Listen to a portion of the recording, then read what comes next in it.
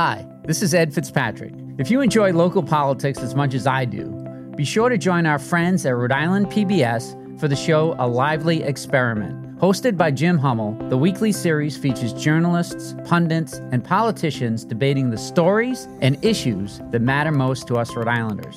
Tune in to A Lively Experiment and be part of the conversation. Fridays at 7 p.m.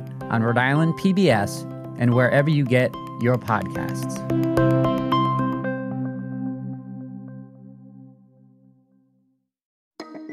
From the Boston Globe, this is Rhode Island Report. I'm Ed Fitzpatrick. Welcome back to the podcast where we bring you big conversations from our very small state. We've got something completely different for you today, a scandalous bit of Rhode Island history. More than 100 years ago, the U.S. Navy launched an entrapment operation to root out gay sailors and civilians in Newport. The Navy actually commissioned about a dozen undercover sailors to have sex with members of the gay community. The so-called Newport naval sex scandal of 1919 eventually led to a congressional investigation and almost took down FDR's dreams of running for president. My colleague Alexa Gigas talks with the co-organizer of a multimedia installation that puts a spotlight on this bizarre and troubling episode. That's after a quick break.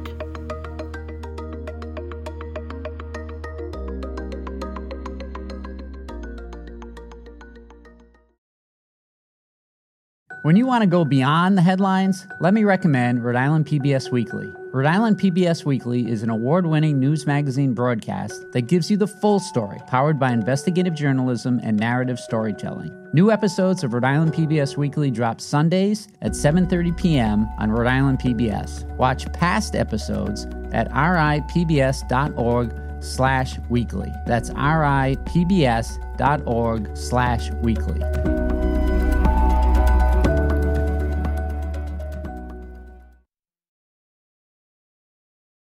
Welcome back. I'm Alexa Gigas, and I'm here with Jason Trankita, the co-publisher of Headmaster Magazine. He's also the creator of Scandalous Conduct, a multimedia piece that investigates this little-known piece of Newport's history. Welcome to the show, Jason. Hi, Alexa. How's it going? Great to be here. So let's start with the basics of this story. It's 1919, after World War I and near the end of the pandemic. Why was the Navy trying to entrap Newport men who had sex with other men? That's a great question. So about 25,000 men, sailors, return to Newport basically at the same time after the war. So basically it's kind of almost doubling the population of Newport at the time. So it had quite an impact. The naval base didn't even have enough beds for all of the sailors that came back. And then a sort of lively gay culture started to emerge around Washington Square, like around the YMCA and different public spaces there. There was a lot of vaudeville theaters at the time, movie theaters. And basically a lot of guys with a lot of time on their hands after the war, and basically not having any missions at the time or whatever. But there was a sort of not so high up the chain machinist mate that had gotten word of this gay activity going on, was appalled, and took it upon himself to sort of start this sting to entrap sailors.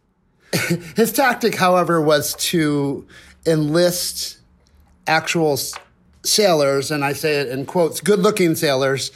He got a crew together, basically, to start infiltrating this gay subculture with the goal of entrapping them in some sort of illicit, in their words, illicit activity. So basically, it wasn't a top-down Navy decision to start this sting. It sort of started with an individual and then sort of percolated up the chain of command. And at the time, FDR, who would eventually become president, was the undersecretary of the Navy. How much did he know? Do we know that yet? He definitely knew. The operation was presented to him, and he sort of gave it the green light. Whether or not he knew of the actual tactics and the sort of structure of how the sting was happening is unclear, but he knew on certain levels what was going on. Right. And so members of the Navy were entrapping Newport men, other sailors. Can you talk to me about those tactics? What have you uncovered so far? So basically, Arnold had enlisted a group of sailors who were willing to take on this, in quotes, very special mission. They did it in kind of a few different ways, actually. I mean, but because basically the MO of this operation is the way that you entrap someone is you have to catch them in the act. So basically, they had to have sexual activity with these men in order to prove that they were gay and engaging in sexual misconduct, as they called it. A really, warped tactic.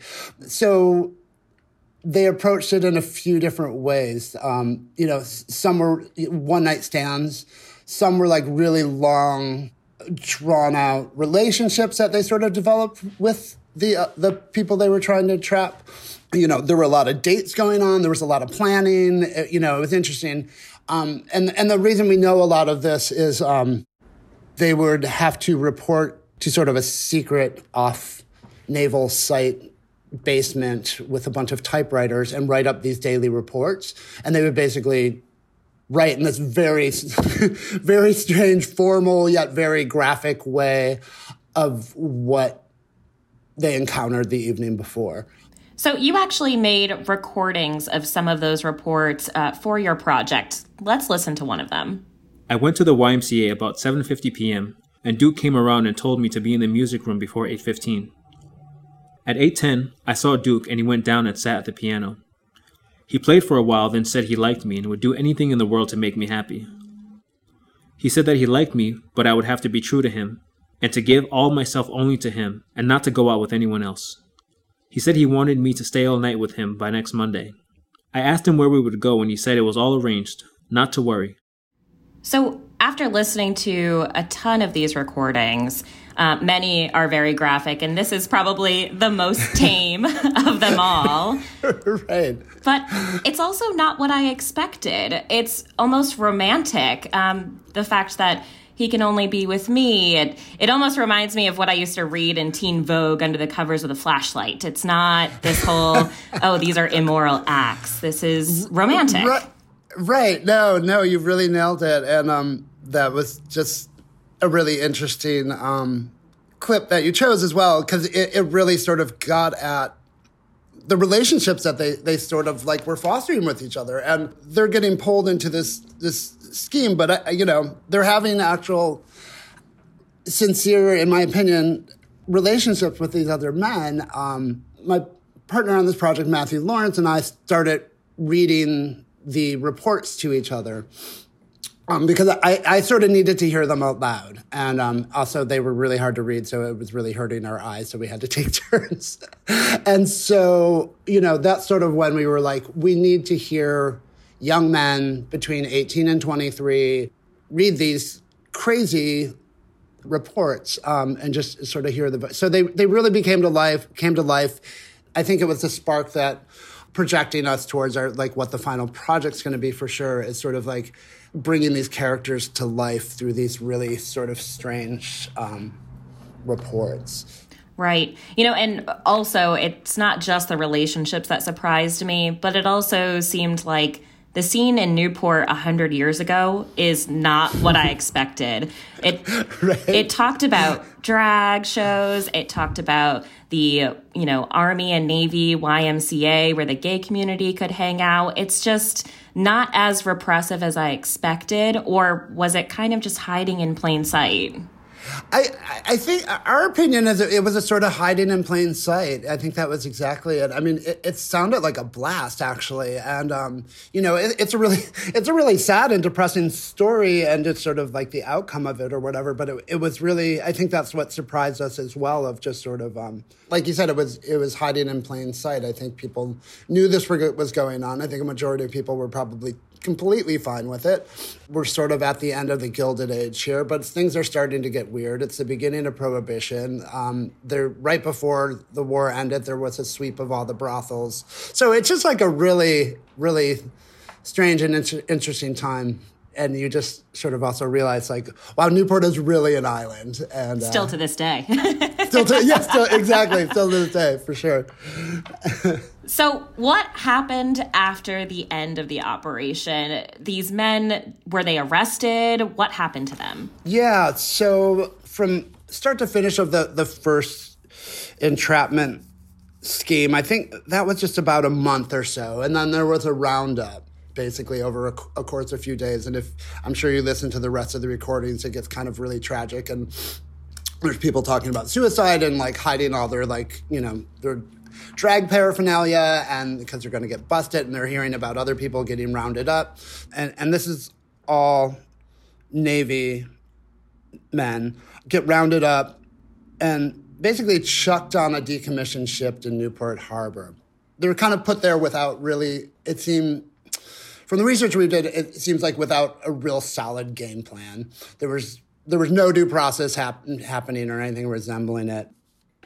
And I kind of feel like they were just kind of like, okay, we did this, now what? So no court proceedings, no trials, nothing like that? Nothing in the immediate, no. So, but, then you have these young men who, sooner or later, their parents are going to start looking for them.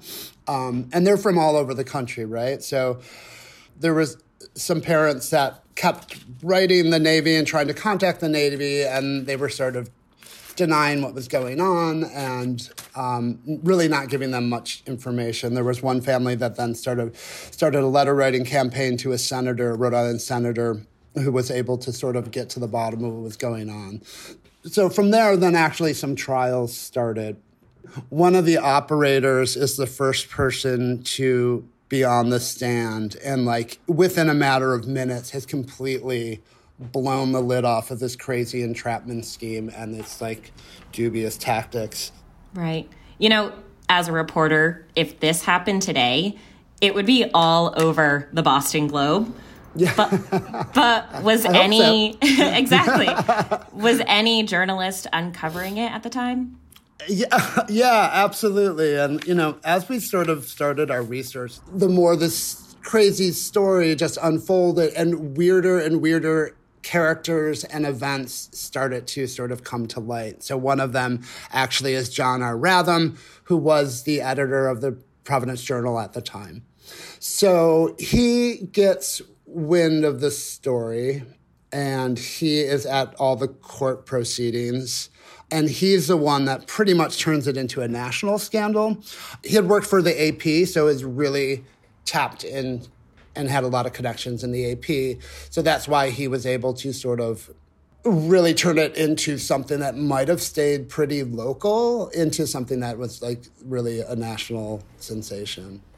What did the coverage look like in the Providence Journal at the time on this scandal? Was this A1 articles? Was there a lot of coverage on it? Or was it one big investigation and then it went away after a little while? Yeah, the coverage in the Projo was quite a lot, actually. He was at the trials every day, so every day there was something about it. And it was pretty sensational. I don't think it was always on the front page, but I think it was there for a while, especially during that summer and into the fall. Why haven't we heard of this story before? That's a good question. That's a really good question. I mean, that's kind of what pulled us into the story. I've lived in Rhode Island since 1999. My partner, Matthew, he was born and raised here. We stumbled across this story, and nobody knew about it. We have friends who are like queer scholars, historians, all around like Rhode Island history geeks, and so many people, nobody knew this story, right? I have some ideas of like why it just sort of went away, but all in all, we're really not sure. This was 100 years ago. Why do you think this piece of history is just so important to tell right now?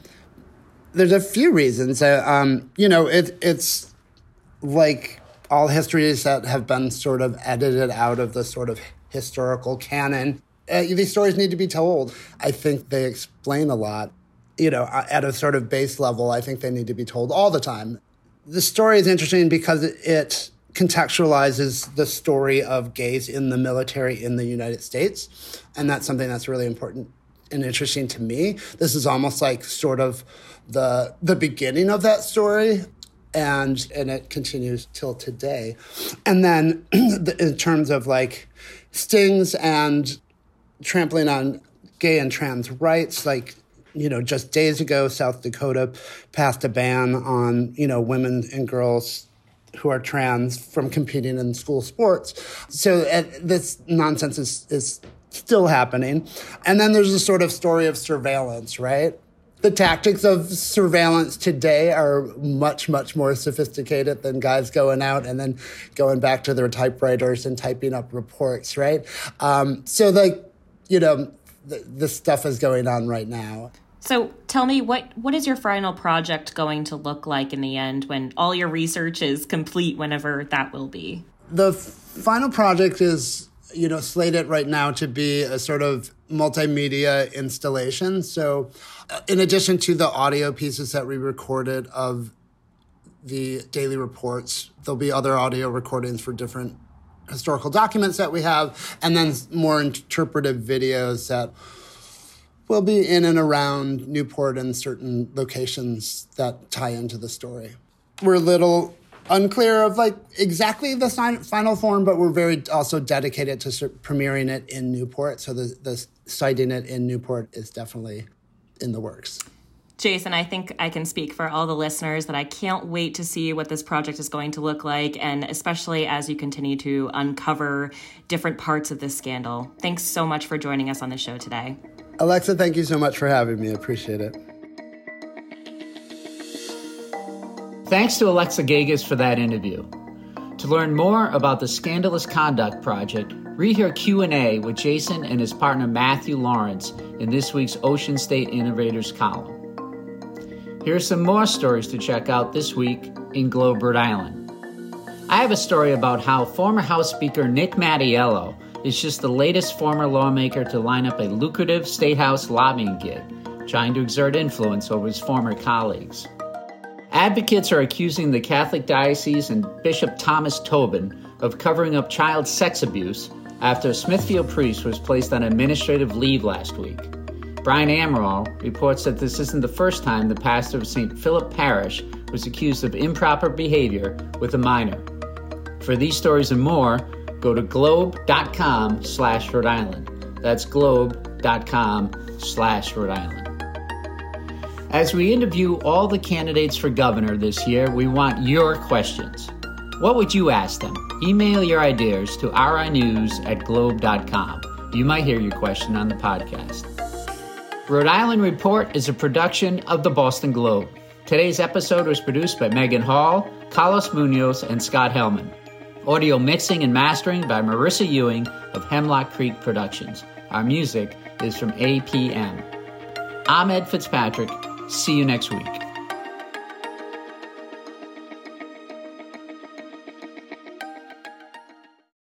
Looking to binge watch all your favorite PBS shows? You need Rhode Island PBS Passport, Masterpiece, Antiques Roadshow, Rhode Island PBS Weekly, and many more. Watch them all, anytime, and from any streaming device. Learn more about this member benefit at ripbs.org/passport. That's ripbs.org/passport.